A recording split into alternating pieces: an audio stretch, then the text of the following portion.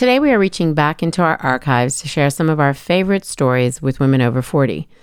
Each of these women has started something special, and we wanted to make sure our new listeners didn't miss out on hearing these conversations. Old or new to the podcast, we hope each of these stories inspires you to consider your own possibilities. Enjoy.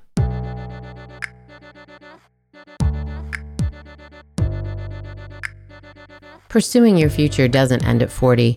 In fact, it may mark the beginning of knowing who you are, what you're capable of, and what you really want. But knowing what's next and how to get there can be a challenge, especially when old narratives play on repeat.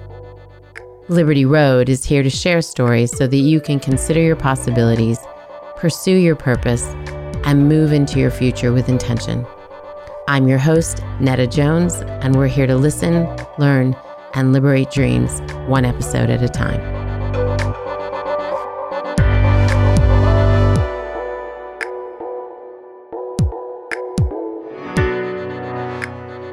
Well, hello, Liberty listeners. Welcome to another episode. And today you get a double dose of inspirational wisdom from both Chelsea and Jamie, the founders of Sugar Paper. And many of you probably heard their startup and partnership story back in episode 88. And if you didn't, please refer to that episode because there's lots of good tidbits and tools and resources. Just in hearing their story, I have often referred partners who've come to me both from a consulting point of view or just a DM question about partnerships. I refer them to that episode because it was such a profound episode on what it takes to run a business as partners and the mutual respect and the hard work that went into building that partnership. So that's quite a lead-in, ladies. Let me first start by saying thank you for making time for us this morning. Thank you for inviting us. Hi, Netta Jones. Hi. Hi, Chelsea. Hi, Jamie. Hi. Hey, we're going to spend some time talking about retail specifically. And in this season, you guys are outliers in that you sort of hit all the different retail channels. You hit both not both, you hit all. Brick and mortar, you hit direct to consumer, you wholesale, you have a Target partnership. There's so many things about what you guys do that I love that we're including you in this conversation because I think there's lots that we can learn from you. But first, just give those people who've been living under a rock just a little bit of information about what Sugar Paper is.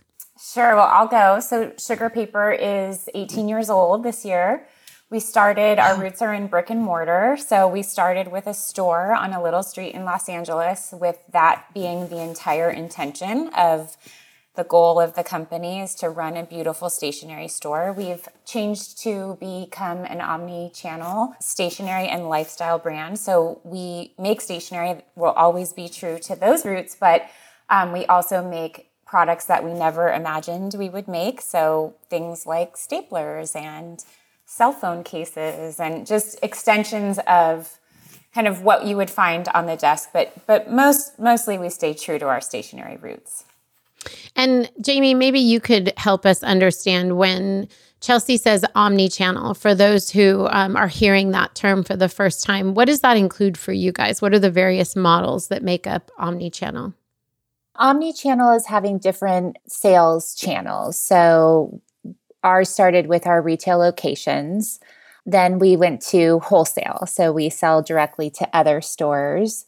And kind of at the same time, I think we started the online store, so direct to consumer. And then the collaborations and licensing is another channel. So really we have 4. And for us, it really happened organically. We started in retail, and as we expanded what we were making, we expanded the channels. Was there one in particular that came right after brick and mortar that you thought, okay, that's the direction we need to go in partnership with brick and mortar, or that's the one we need to go to sort of spread our wings and expand how we can connect with a broader consumer group? I think there's 2 answers to that question. So the first one, because we had a retail location and we were buying things from third-party vendors, and we were engaging with the customers and hearing things that they needed or wanted. And we were like, wow, we're doing this custom letterpress stationery and wedding invitations. Why don't we make this Mazel Tov card that everybody seems to want? Or why don't we make this birthday card? So that kind of started us with dabbling with making product. And then that evolved into, if we're going to make the product, why don't we sell the product to other stores like these vendors are doing for us? I think around the same time was when, Chelsea, you started playing with Instagram and the online store. And I think that was more to connect with an outside audience. I think it was mandatory for a lot of the press opportunities that were presented to us. So it kind of happened at the same time. I joke sometimes that we have the Hansel and Gretel model of business. So you just followed one crumb, led to the next crumb, which led to the next crumb. So nowadays, it's interesting. I have a lot of founder friends, and they showed up to the table. They knew they were going to become a DTC brand. They had a very clear intention. That is not how we did this. So I want to be really clear about that we tried a thing and then we tried the next thing. But it really, I think, to answer your question, Netta, it happened because customers asked us for the next thing. And so then we would have a conversation between the two of us, and we would say, well, I don't know, let's try that. And then we would see the response. So, Yeah. I appreciate that answer, and I like the Hansel and Gretel model. You guys should trademark that and do something. That's your next book. But because I think so many of us go into a situation and we sort of push in or lean into what we think the consumer wants. And often it's not until we wait to hear what they want from us and how they want to use us. And it could be us, specific to your brand, or it could be, given our time coming out of COVID now, it could be a response to their appetite and habits and shifts in trends that have happened, whether it's in the actual product or the way we consume that product or purchase that product. So I think there's a lot of wisdom actually into going into something and seeing where that next crumb leads. So thank you for permission to build a Hansel and Gretel model. I have a question, because as somebody who was a Sugar Paper, I should say is a Sugar Paper customer, so much of my experience of the brand is going into the brick and mortar space and experiencing all things that come with that. How did you guys sort of control that when you were starting to sell wholesale and starting to do different partnerships and collaborations where some of that was out of your hands? Well, I think the brick and mortar channel always, was where we were able to learn. So like you just previously said, where we were able to hear like customers' feedback and what they liked and how they engaged with the product or how they used it, I feel like is really still the most valuable information that guides our work. Sorry to interrupt. I was going to say, I do think that's our competitive advantage, and always has been, is that we started in retail. We started as two founders who worked inside the store. We never, when we began, it was she and I and our customers. And so we always heard from our customers what they liked and what they didn't like, what was missing, what wasn't selling. It was just laying on the table, right? So if you take it back to distilling it down, our competitive advantage is that we listen, we have an empathetic approach to what we do and what we make. Oh, okay. Can you go into the empathetic approach? I love that. What do you mean when you say that, Chelsea? Well, I mean, I think the original question, right, was how do we control it when we expand? Yeah. I think anytime we're having a conversation about our retail store or our wholesale model or our licensing partnerships, we distill it back to what does the customer want in this situation? Instead of what do we want, what does the partner want? We want to have a conversation about an empathy for the customer. So the customer has asked us, I'm going to give you a bad example, but the customer is saying to us, I really love these planners. I really wish someone would make a solid instead of a pattern. So we're listening all the time to what the customer wants, and then we go to make the product. We don't make the product and then hope they like it. It's a kind of an opposite model. Similarly, we had an experience in Target where we don't control the customer service. And we had something happen where a lot of customers were disappointed. And we saw that as an opportunity to bring empathy to the table and to say, okay, the reality is we do not control 1,800 Target stores. We cannot help you in this moment, but we can hear you. We can collect a list of people who are disappointed. We can provide that list to Target, and we can figure out maybe a solution that they would be willing to work with us on. So even when our hands are tied, we try to bring it back to empathy, customer service, which goes back to the roots of just being on a small street in Los Angeles and having a handful of customers.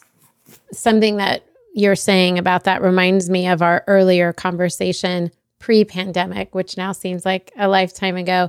But you guys talked about, you didn't use the word empathy, I don't think, but you talked about having a heart and having that heart in your team, not just between the two of you. So it seems very core to the business, and correct me if I'm wrong, but that you guys are really leading with that. Like, really wanting people to love the place they work, really wanting people who are entering into the sort of sugar paper world to love their experience, and then listening with that same loving / empathetic ear towards creating things that are consumer centric and not just what do Jamie and Chelsea feel like doing today.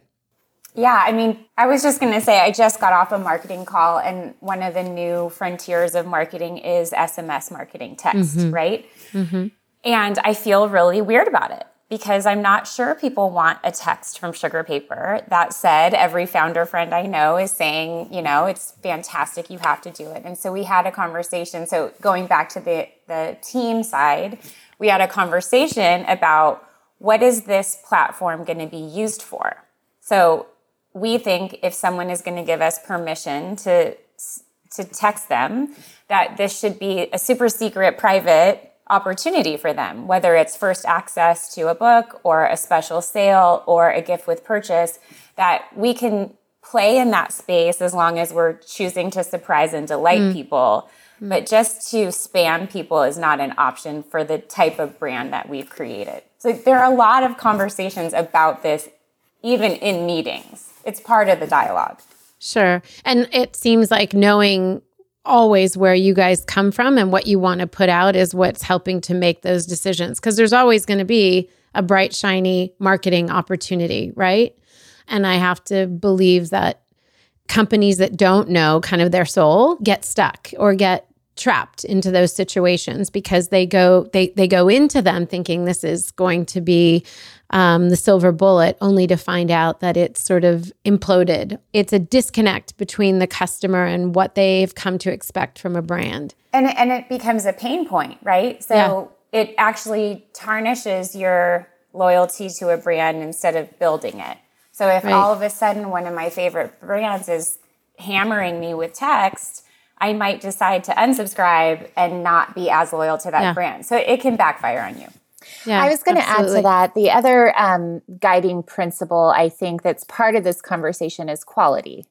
So as long as the products we buy in the stores, the products we make, no matter where we're expanding to, are good quality, I feel like it gives us permission. Like if we can make it and we can make it well and we're excited to use it, that like helps guide our decisions.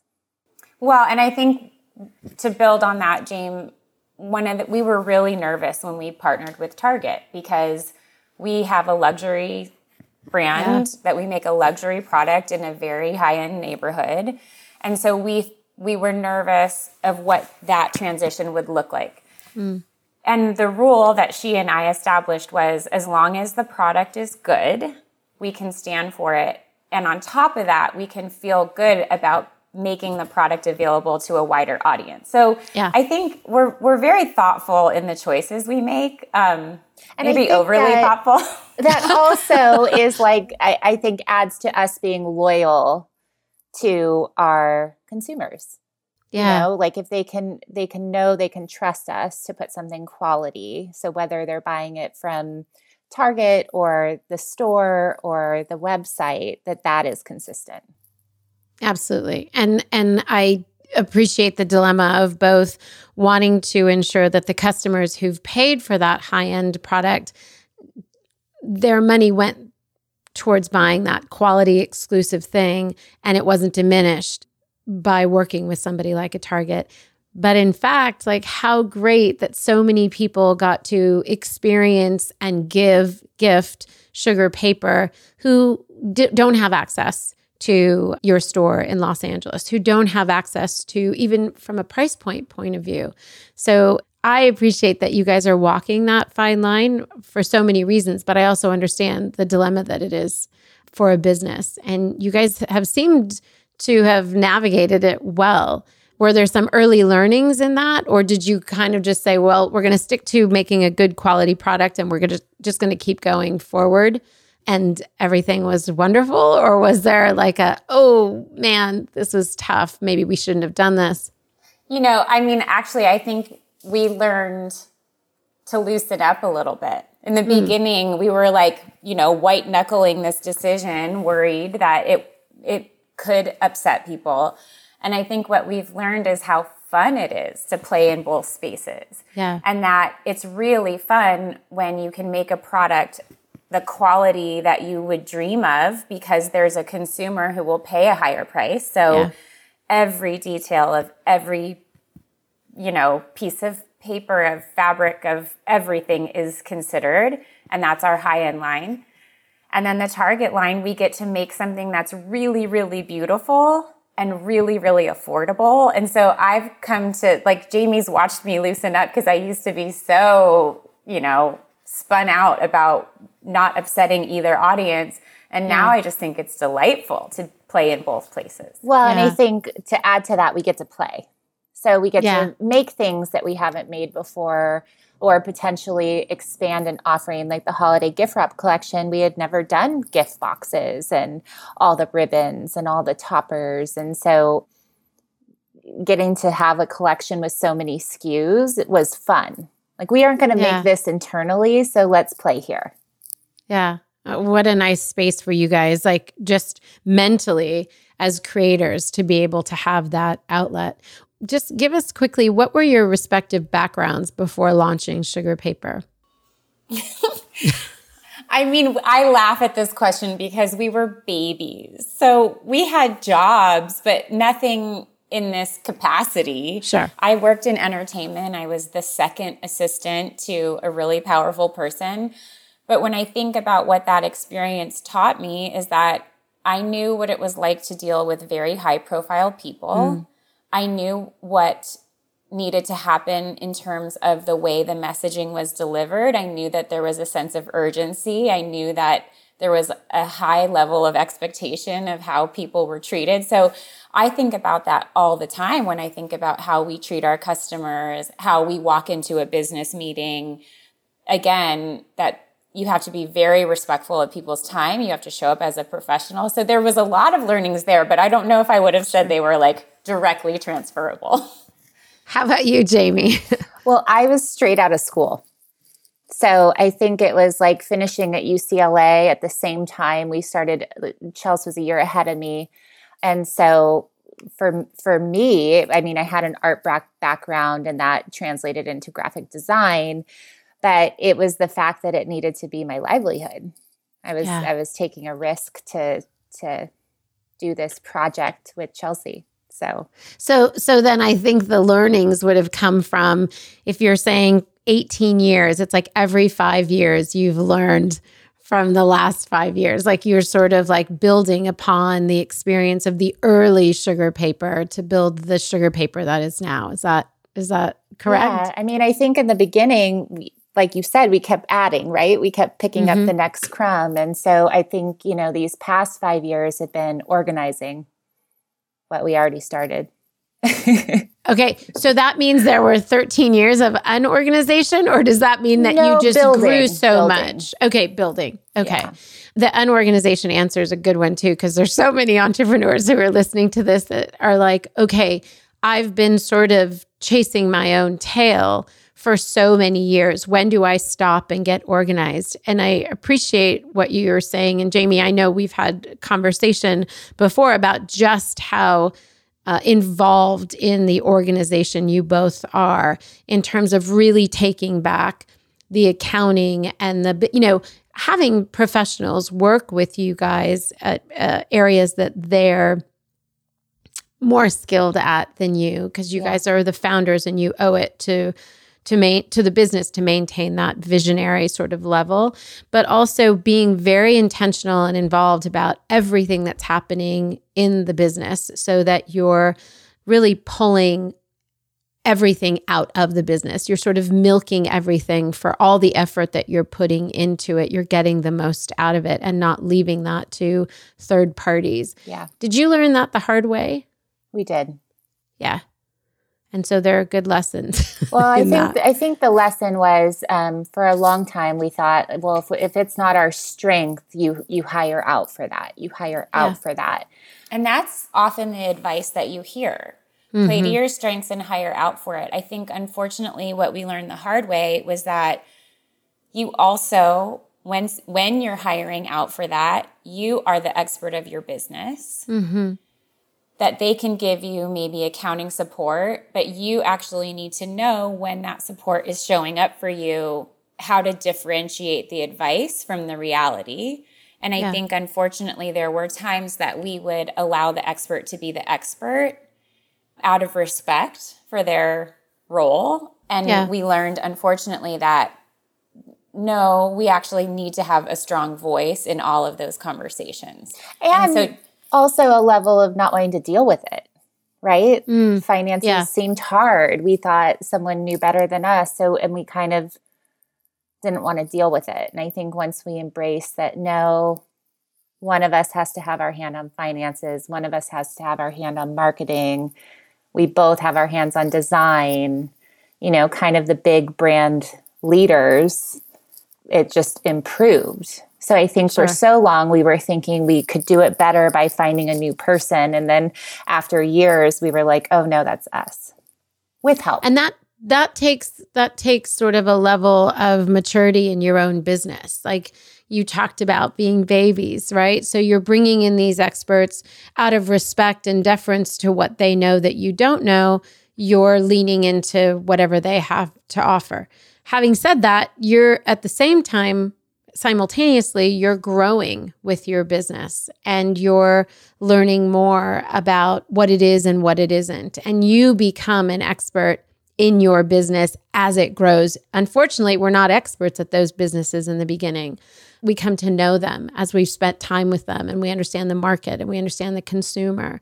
So it makes sense that at some point you guys stopped and said, wait a minute, this is our responsibility. I did a podcast a few weeks ago where we were just giving some launching advice. And I said, when you go out and hire these different experts, just be clear that just because you've handed off the bookkeeping or the accounting doesn't mean it's no longer your business. Your business is, in fact, your business. And so I appreciate what you're saying about both learning the hard way, but then also coming to a point where you leaned back in and said, we're responsible for all the things, not just the high-level visionary things, not just the design and the aesthetic and the brand, but we're responsible for the getting in the weeds and really understanding how our business runs. What roles did you each play when you launched the company? And then what roles do you each play now? Jamie, go first. Well, when we first launched the company, we were working the store. So we both worked the store and we both did the design and we both did the printing. So I think that was more of a manpower dividing and conquering. Yeah, all hands on deck. Yeah, all hands on deck. And now currently we share all the design, product development, and have a really good synergy with that and bouncing off each other to make sure that things are good. We like them enough, building collections. I'm a little more involved in finance, inventory, and some of the retail stuff. And Chelsea really is the voice of the brand, the marketing, a lot of the photo direction. So it's really kind of, we both are managing the brand. We just have different things we take lead on, but we bounce a lot off of each other. it's a blurred answer, I guess. No, it's good. Chelsea, do you want to add to that? Like how the roles are distinct now from where they started?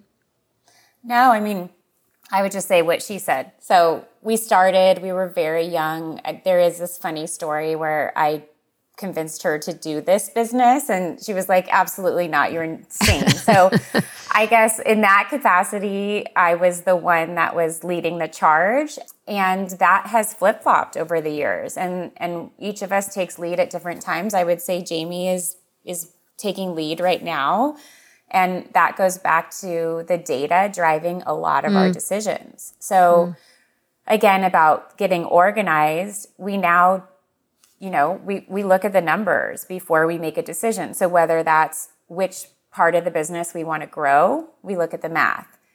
Or what products we want to make, we look at the math. And so Jamie's constantly bringing that conversation to any creative meeting, and it's so wonderful.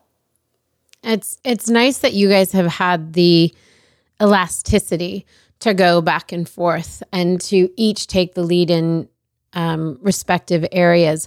Were those organic? Did you sit down and say, okay, you're going to take the lead here and I'm going to take the lead here?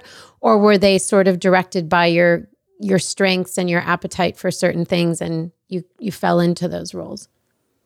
Yes. Yeah, I was going to say both. Yes. Like I don't tend to take lead on podcasts. She does, but every once in a while you get me. And I'm so glad that we do. and I tend to open a spreadsheet more often, but I think that has evolved over the years and just our strengths and also just organically what the business needs. What the business needs, yeah. Yeah. Sure. This is a conversation that I've been having more and more with entrepreneurs, and a question that I wanted to ask you each. So you'll each have an opportunity to answer this. But what has running, really, Sugar Paper has been both of your careers, right? So what has running specifically an entrepreneurial endeavor taught you about yourself? So not what have you learned about business, but what has this as a sort of an exercise over the last 18 years taught you about who you are? Chelsea, you start. Oh, that's a big question. Yeah. I mean, it's been the most challenging thing I've ever done. I think it's a marathon, not a sprint. Yeah. And so, Jamie actually gave me this advice the other day. She said, you can only do what you can do. So sometimes you have it and sometimes you don't.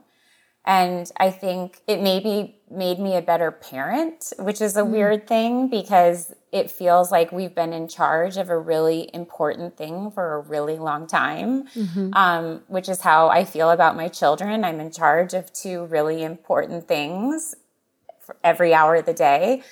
It taught me about loyalty, friendship, empathy, understanding. I mean, it's way bigger than someone who doesn't own a business would probably understand. Yeah. Yeah. Jamie, how would you answer that? Well, I'm laughing because my daughter's vocabulary words for her test tomorrow, one of them's perseverance. And so I think the number of years and challenges and things has taught me that I have more endurance than I know, and that I'm capable to figuring things out. So compared to when we started, we always thought somebody else had the answer. And now I think we're like, we know a lot for what we do. Yeah, absolutely. I also find that many times entrepreneurs have had to flex muscles where they're in charge. Like we flex muscles in so many areas of life. You don't need to run a business to gain strength in certain areas. But when it's all your responsibility, when you're the person that it lands on, when you're the person that's holding the vision for what's next, whether it's the design on a particular card or how you treat your employees, it's a different sort of thing.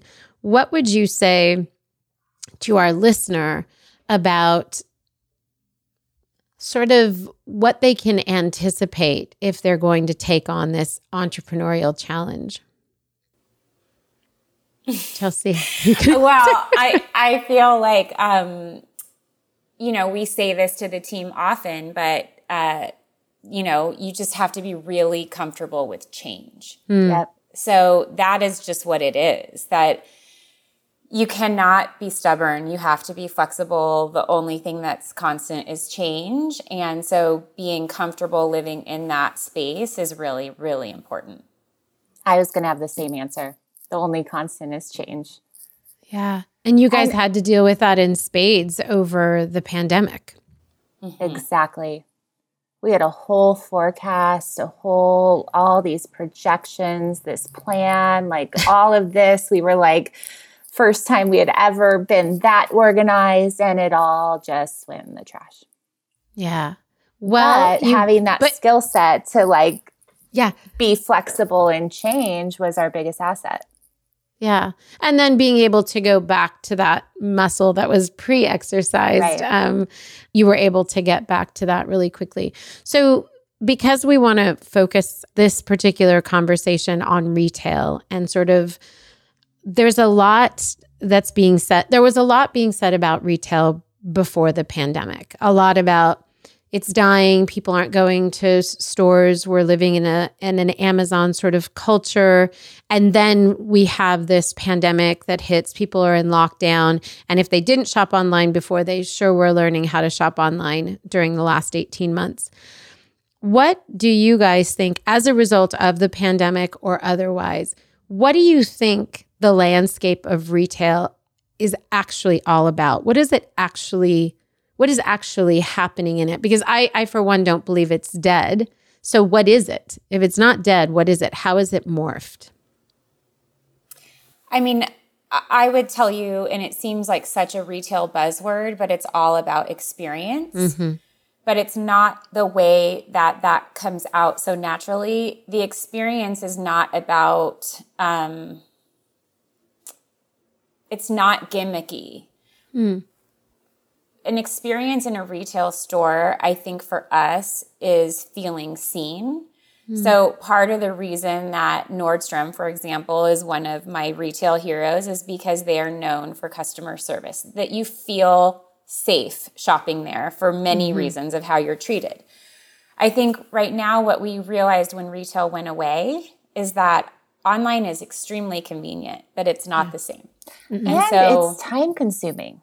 Yes. So I'm like, if I can go to a store and, we love this store Market in our neighborhood, and she's so great. She's like, try this on. This would be great on you. And when you're online, you're looking at things and you're like, I don't know if I like that or not. I've tried things that come and it's like way too short or isn't the quality I anticipated. Then I have to return it. So now I'm going back where I'm like, yes, for Windex or certain things, remember it and order it. But for clothing and home items and things you want to experience, I'm going back the other way where I'm like, it's so much faster to go and see the quality, see it in person and know you like it.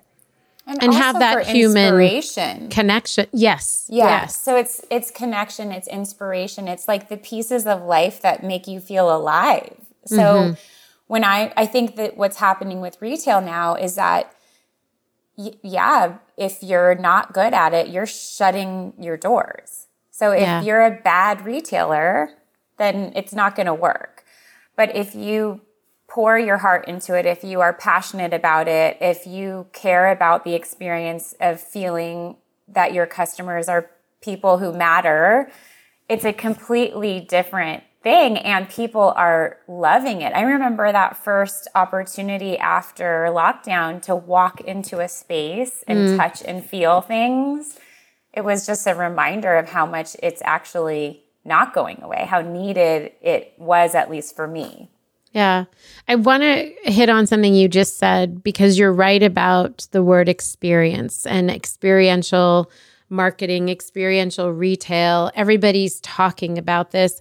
And you said, use the word gimmicky, Chelsea. And I want to stay on that for a little bit, because I don't want our listeners to hear that what they need to do to survive in this landscape is have lots of ballooned events and cupcake parties. And right, it's not about that.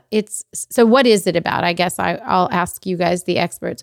When you talk about the experience of retail being so necessary, and Jamie, you talked about this particular store where this person sort of, is bringing product to you and bringing things to you that she probably knows that you would like.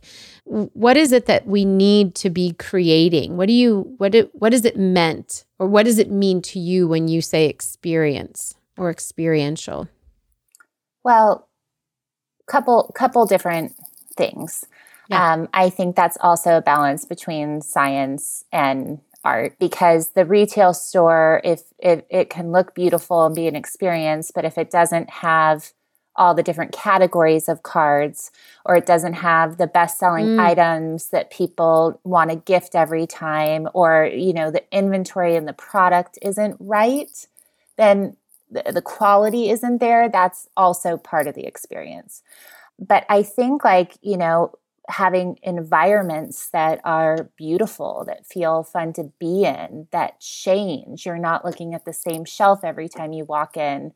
New product, flipping product, but being able to come in and feel inspired. Yeah. As a person. I'm giggling because Jamie is in charge of the buying of our stores and the turns of our stores. So listening to her, I 100% agree with that point of view. I'm in charge of the training of the people that we hire. And so I would say the experience also has to do, and hiring post-pandemic is really challenging. Yeah.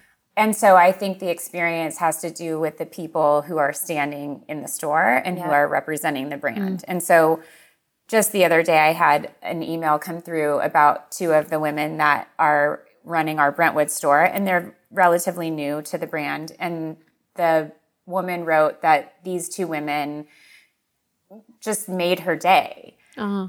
And it's 100% the goal when we're hiring somebody to have women that understand that it's not their job to sell a card, it's their job to connect with people. And so we say a lot, we don't sell paper, we sell love. And it's that we're loving them, that we're seeing people, that we're trying to help them connect with people they love. And so the experience is coming back to being human. And being helpful. Yeah. You're solving something for them. Which is the 2 things that you don't get online, right? So now you've really pulled you've differentiated the online experience from the in-person experience, and you make it valuable for those people who are on the fence. Like, should I just go online and buy something? Because they can. You give them access to that. Versus, do I go into the store? You've now made it worth their while, which I think is the key that we want to pull out for people who are listening. That's what we mean. That's what you guys mean when you talk about the experience. I want to go back really quickly to the fact that you're omni-channel. Now, you've been in this business for 18 years, and you are omni-channel as a result of those 18 years. You didn't start out that way. Let's say one of our listeners was able to reach out to you and say, okay, I have this concept for a X product, and I'm not sure where to start. I'm not sure if I should wholesale, if I should be direct to consumer, if I should go ahead and invest in a brick and mortar. Like, I'm not sure where to begin. You don't know the product. We haven't decided on what that product is. So it's a kind of wide open question. But given what you know about the landscape of retail, what's your advice to that person? Where should they begin? Chelsea. Yeah. I guess I would say I'm a big believer in building the community first. So I would say, and I know this is maybe not the answer you're looking for, but I would say take it to a school event and see if people buy it, right? Take it to a farmer's market. If you don't have excitement around the product right away, it might not be a viable product. So trying to buy ads on Facebook for a product people don't want to buy is an exercise in futility. I think one of the things when we started Sugar Paper, we didn't just open a store on a street. We started printing for friends, and then friends sent that to people, and then people saw it, and people called us and asked if we would print for them. So we had proof of concept on a very micro level. And then we knew, well, if we try this, there are women who are really liking what we do. So is that, I mean... Yeah, I wasn't after a particular answer. And I actually really appreciate that, because more and more there are opportunities to do almost like even trunk shows, like find somebody who would house your brand if they were to invest in and purchase it for their own store, and see if you can do some sort of a trunk show. Find places, depending on your product, at a farmer's market or some sort of pop-up experience. There are locations now that are dying to get traffic in. So if you can help pull that traffic in for them, it's a great way for you to understand, one, your appetite for being in a brick and mortar space, but also to understand how the consumer wants to consume and purchase your particular product or service. It's also an amazing opportunity for product development, right? So if you put your product out and 10 people tell you, oh, I love this, but I wish it came in black, there's your answer. Yeah. So it's so valuable. An example, just the other day, we were in merchandising the store and we had discontinued place cards because they weren't as performing like they used to perform. Yeah. That might have to do with the pandemic. But I was going to say, maybe they will in a second. But I think, it was a good 5 people came in asking for place cards. And had I not been in there, the requests would have sounded different coming through an email like, oh, they're requesting place cards. Sure. And so we brought back place cards because that's an experience. When you walk into a retail store, you should have the place card. So for what we do. Yeah. We want to answer yes to that question. I'm like sitting here thinking about your question because I'm like, I don't know if there is like I agree with what Chelsea said, but when I think of wholesale versus an online store versus a store, I don't know if there's a right place to start. They're so different. A lot of brands have to have a website. So I guess having an online store is probably smart, but wholesale brands and direct-to-consumer brands, a lot of them do both now. But if you want to kind of test things out quietly, wholesale could be a good option. But that involves inventory and distribution and shipping and things that are really time-consuming to figure out. So I'm just like trying to, in my head, go back and forth. Like, I don't know what I would recommend, but I would recommend choosing one to start. Yeah. Choosing. Okay. So that's actually a good place for us to start. So choosing one versus like, oh, if you could find the marriage of D2C and any one of the other ones, you would say start with one. And Jamie, would you say start with one just so you can focus on one, or start with one because you're going to learn so much that you may want to pivot at some point? I think both. Like if you start with a brick and mortar, you're going to want to, like Chelsea said, invest in that community, get to know who these people are, what their names are, and really like you're going to learn so much from that.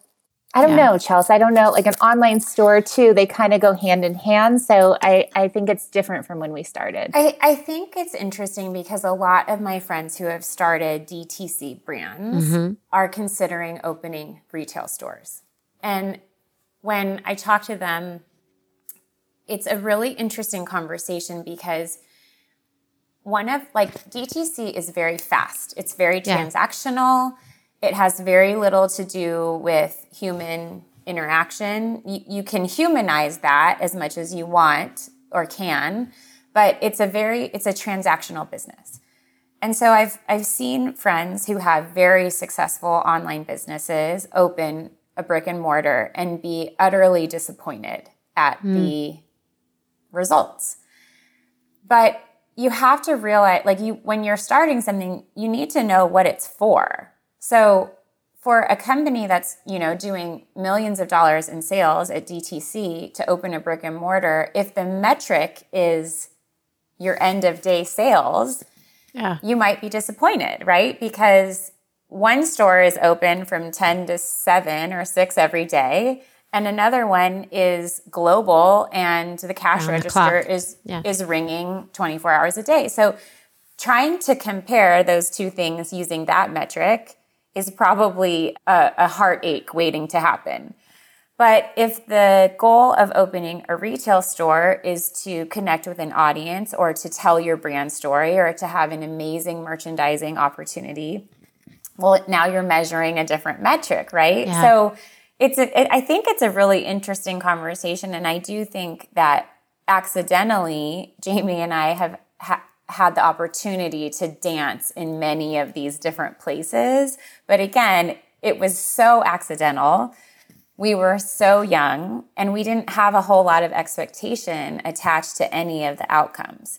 And now when we look at it, so every Monday we go through a spreadsheet, thanks to Jamie and her team's work, where we look at all those different models, and I can tell you immediately which one is financially the most important, but that model might not be the best representation of the brand.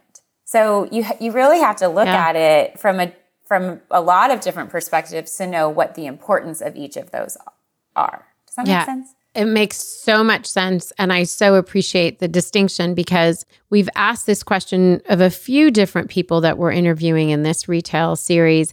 And it's interesting, some that are strictly and right out of the gate, they're like a year in, D2C, would say for them, it's all about data collection. And they need that connection with the consumer. But they're really looking to break out into a brick and mortar opportunity so they can do more experiential stuff, that they feel like the wholeness of the brand won't be complete until they're kind of 2 channels in. Others have said, we just can't go into wholesale yet because we haven't built up the brand enough for people to know how they're going to experience the brand, or even how do we train other salespeople, let's say on a cosmetic floor, how to apply the product. What's so great about the product? Like, we need to keep it in our brick and mortar. So a lot of it seems to be dependent on what the product is. And to your point, Chelsea, what is the goal and how are we measuring that goal? And no, that was brilliant. That was a brilliant distinction. And also, Netta, just to be, candid, as you're talking about that, I get like these pangs of embarrassment. I mean, we just did it. Like, good, bad, or indifferent. Like, it was messy. We tried stuff. Like, there are things that will pop up on the internet and I'm like, oh, did we really put that out in the market? But it taught us something. Sure. And that goes back to that earlier question about learning about yourself as an entrepreneur and being willing to take those risks, because I'm sure there are things that you tried that you weren't sure about, that you were pleasantly surprised that worked a certain way, in the same way that there were things that you tried and they became, cringeworthy things.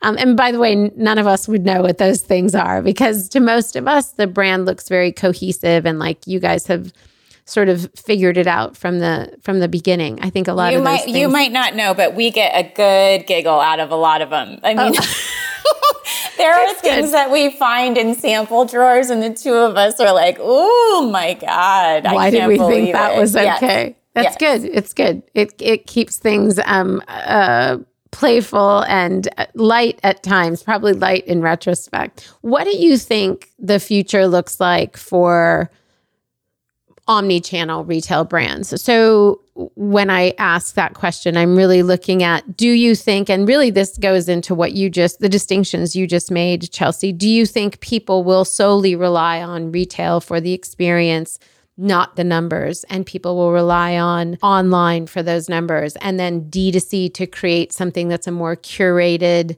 in your home experience, that you're receiving this box, that they're unpacking sugar paper in a unique way? I don't know that answer. And the brands that are really interesting to me right now are finding ways to marry those two things. For a small business, that's very challenging. So if you're funded and you have a ton of money to pour into that, I'm really amazed by it. So I was listening to a podcast recently where they were talking about, it's a retailer in Canada who you would go on their app and you would find like dresses that you might be interested in. You would pick them out, and then that message would get sent to the store. And when you arrive, those things are already in the dressing room, ready for you to try on in your size. It's brilliant. So marrying those two experiences, I think, is probably the next frontier for people who can figure that out. That's not on our radar because we still are very much a small business. For us, I think the pandemic has helped us distinguish what is worth it and what maybe is not worth it. So I think pre-pandemic, we had a plan to expand retail somewhat aggressively. Post-pandemic, we're having conversations about whether or not that's important or worth it. I think there are a lot of people that took this time to redefine what they want to do next because everything changed. So, for example, sugarpaper.com was never our priority. It was always something that just lived in the background. As soon as our retail stores were required to be closed, sugarpaper.com became the priority quickly. And we were able to pivot and really look at that model in a way that we had never really looked at it. It's been super fun, and watching sales grow dramatically was a highlight of 2020. And so it's kind of like I say, it's like scrambled eggs now. Now we look at everything very differently than we were set in our ways pre-pandemic. What would you say to that, Jamie? I don't know. There's so much. I am almost forgetting the question. Well, I think just what do you think for people who are looking at omni-channel as their sort of end goal? How do you think these different channels will work in concert with one another versus like you're choosing which one to go into or which three and they serve their own purpose? How are they going to engage, do you think, if you had a crystal ball? How do you think each channel will engage with one another to really represent the brand in total? Well, I think a little bit having an omni-channel helps create a brand versus another such and such company. So the fact that there are stores and online and wholesale, it's really like expansion of the brand. So I do think it there's more brand presence with omni-channel brands. You know, I think in terms of manufacturing, obviously, if you're going to make X amount of SKUs and you can increase your MOQs and your costs because you're ordering more because you sell them to wholesale and in your store. Like, so there is some economies of scale that can happen from having more sales channels. But getting all of that organized takes time and investment. So I think once we've gotten our arms around it, it kind of all feeds itself, right? Sure. We learn what does well in our own stores, and we can talk about that on our website. We know what to pitch to wholesalers because we want to sell what's successful. Yeah. We don't want people to buy something that they're going to get and it's not going to sell in their store. So I don't know. It's a hard question. I feel like we could go down a lot of different rabbit holes, but it is a hard question. And I think part of why I ask it is because I think so many people who are listening are trying to figure out how to enter the space and where to begin. I think, Chelsea, to your earlier point, so many people are starting D2C. They think that's what the buzz is all about. That seems to be how they can develop that relationship directly with the consumer, collect data from the consumer. Wholesale seems to be secondary. It used to be a starting point. It used to be where a lot of people began. And I think people are really questioning that. Having said that, the distribution of your product can be really limited if you're D2C. If you only have 100 people on your mailing list, then that's only 100 people that you can say, hey, do you want this product in the beginning?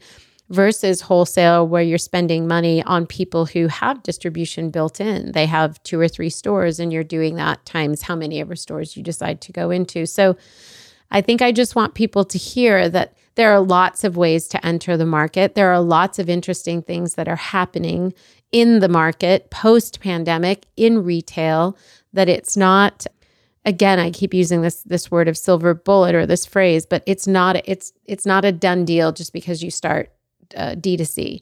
It's not game over if you start brick and mortar. In fact, it can be quite the opposite. You know, this conversation is reminding me of, I was listening to the Business of Fashion podcast, and they interviewed Mickey Drexler. And right now he is helping run Alex Mill. And he also used to be at the helm of J. Crew and The Gap. So his experience, his reputation is built on these huge funded retail giants. And now he's running a small business. And it was so interesting to hear a retail giant talk about running a company that has a budget, that has a limited number of colorways that they can afford in their most popular item. And I was just tickled listening to it because I've always idolized Mickey Drexler. I love his style. I love his approach. And having him be speaking to an experience that Jamie and I live every day, it was fascinating to me because I always thought, wow, what would it be like to be this retail giant where you have no budget and you can make whatever you want? I don't know. I think it's a really interesting dynamic. And also the idea of having limitations sometimes helps you make better choices. I was just going to say, when you have your hands tied, sometimes you make the best choice because the sky isn't the limit. Right. And you have to put that kind of best foot forward. For our listeners out there who are considering launching a retail brand or are stuck trying to grow one right now, what's some words of wisdom you would like to leave them with? Jamie? I mean, I guess it's commitment, right?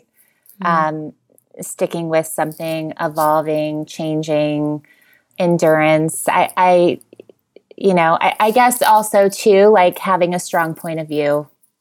Yeah. Don't be everything for everybody. I feel like that was like always at our core. Not sure if I'm answering properly. No, you are. I think, James, the thing that I tell my friends who have DTC companies is you have to understand that retail is a commitment. So going back to what Jamie said, you have to unlock that store every day. You have to have quarters. You have to have register tape. You have to have light bulbs. I mean, it seems silly, but there isn't an app for that. This is like a real credit card machine breaks. Yeah. People call in sick or they quit with no notice. It's a completely different type of commitment. Your online store can run and you can be asleep. Your store cannot be open and people are asleep. You have to, it's such a different type of commitment, and it can be really challenging on Thanksgiving weekend when everyone wants to go hang out with their family and your store has to be open. So it really is, you need to make sure that when you're going, like I was joking with our interior design team that designs the interiors of Sugar Paper stores. They're like, it's done before we open. And we're like, no, you're done. But once we open, it's never done. It's open. Right. And it's a commitment. Right. I have to believe that people who are listening are taking that into consideration, because there is something very sexy about opening a brick and mortar store, having the physicality of the brand be present, being able to present that to the world. And I think what you're saying is something that people can sort of take to heart and say, what is my commitment? There are lots of ways to be a brand and to sell product. what is my commitment very specifically to the brick and mortar, and to be able to consider the Thanksgiving weekend scenario and how they would handle that, and the broken credit card machine and hiring for people and all of those things. Yeah. And also going back to what Chelsea said earlier in terms of the people and the training and the experience is you can have a beautiful store, but not have the good experience. So with that comes payroll. Yeah.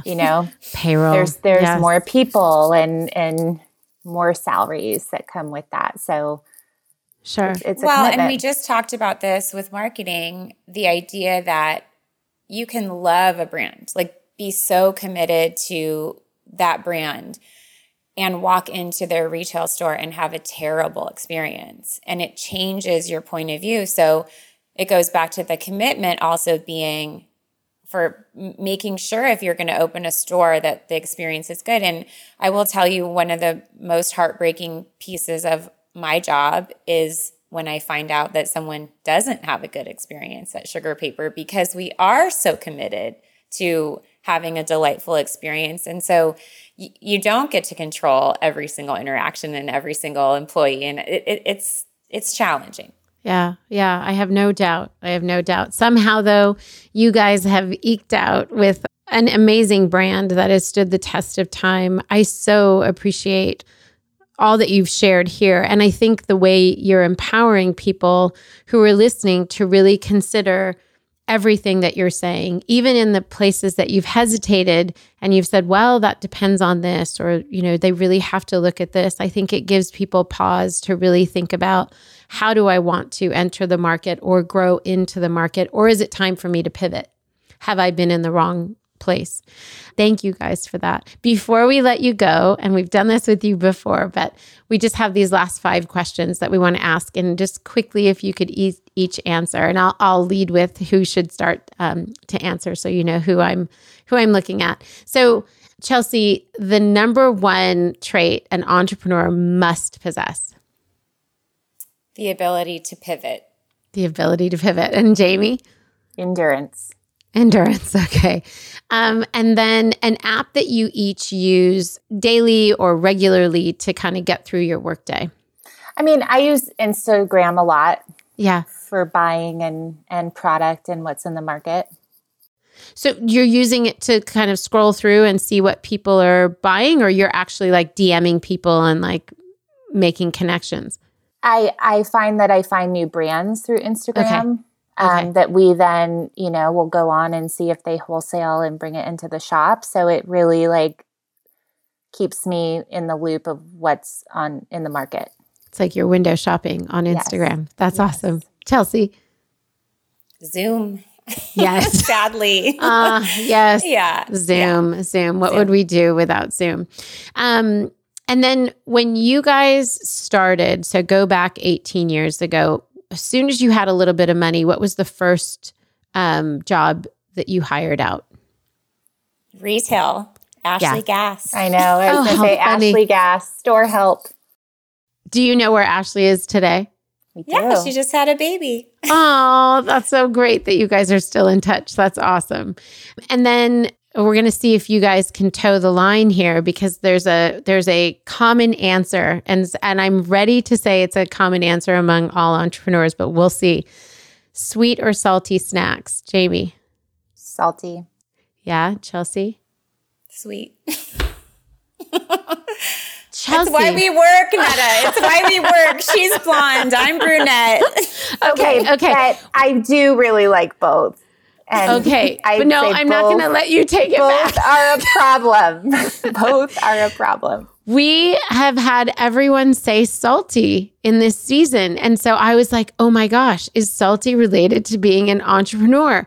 But I'm going to let this one slide, Chelsea, because you guys are a team. So of course you need the yin and the yang for this to work. So I'm still going to see if I can hold if this holds true as we end up this season. You guys know that this podcast is called Liberty for Her, and you've already answered the question in episode 88 on what liberty means to you. I'm going to ask this in a slightly different way. What has starting this venture, what has it done to liberate you, Jamie? Independence. And is that like independence in the way you think? Is it financial independence? Is it being able to create something?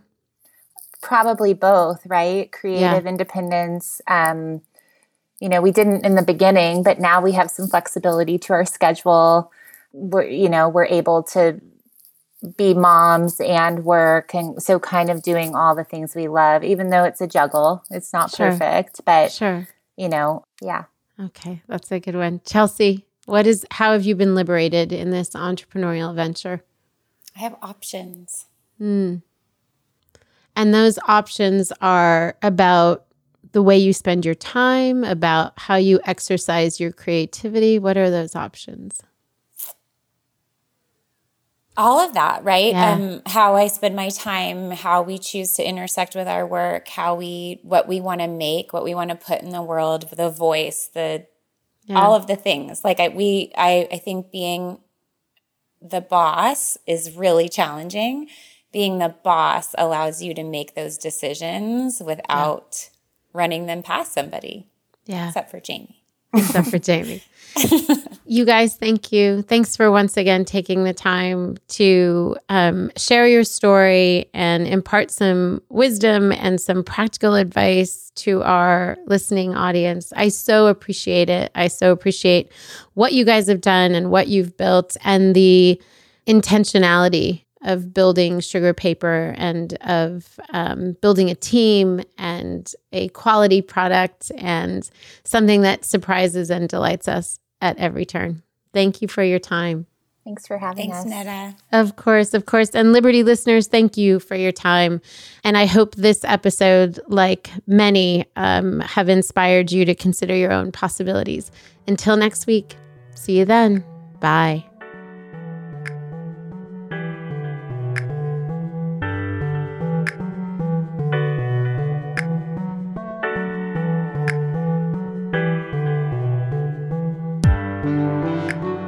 Liberty Road is broadcast on all platforms: Apple Podcast, Spotify, Stitcher, Google Podcasts, and more.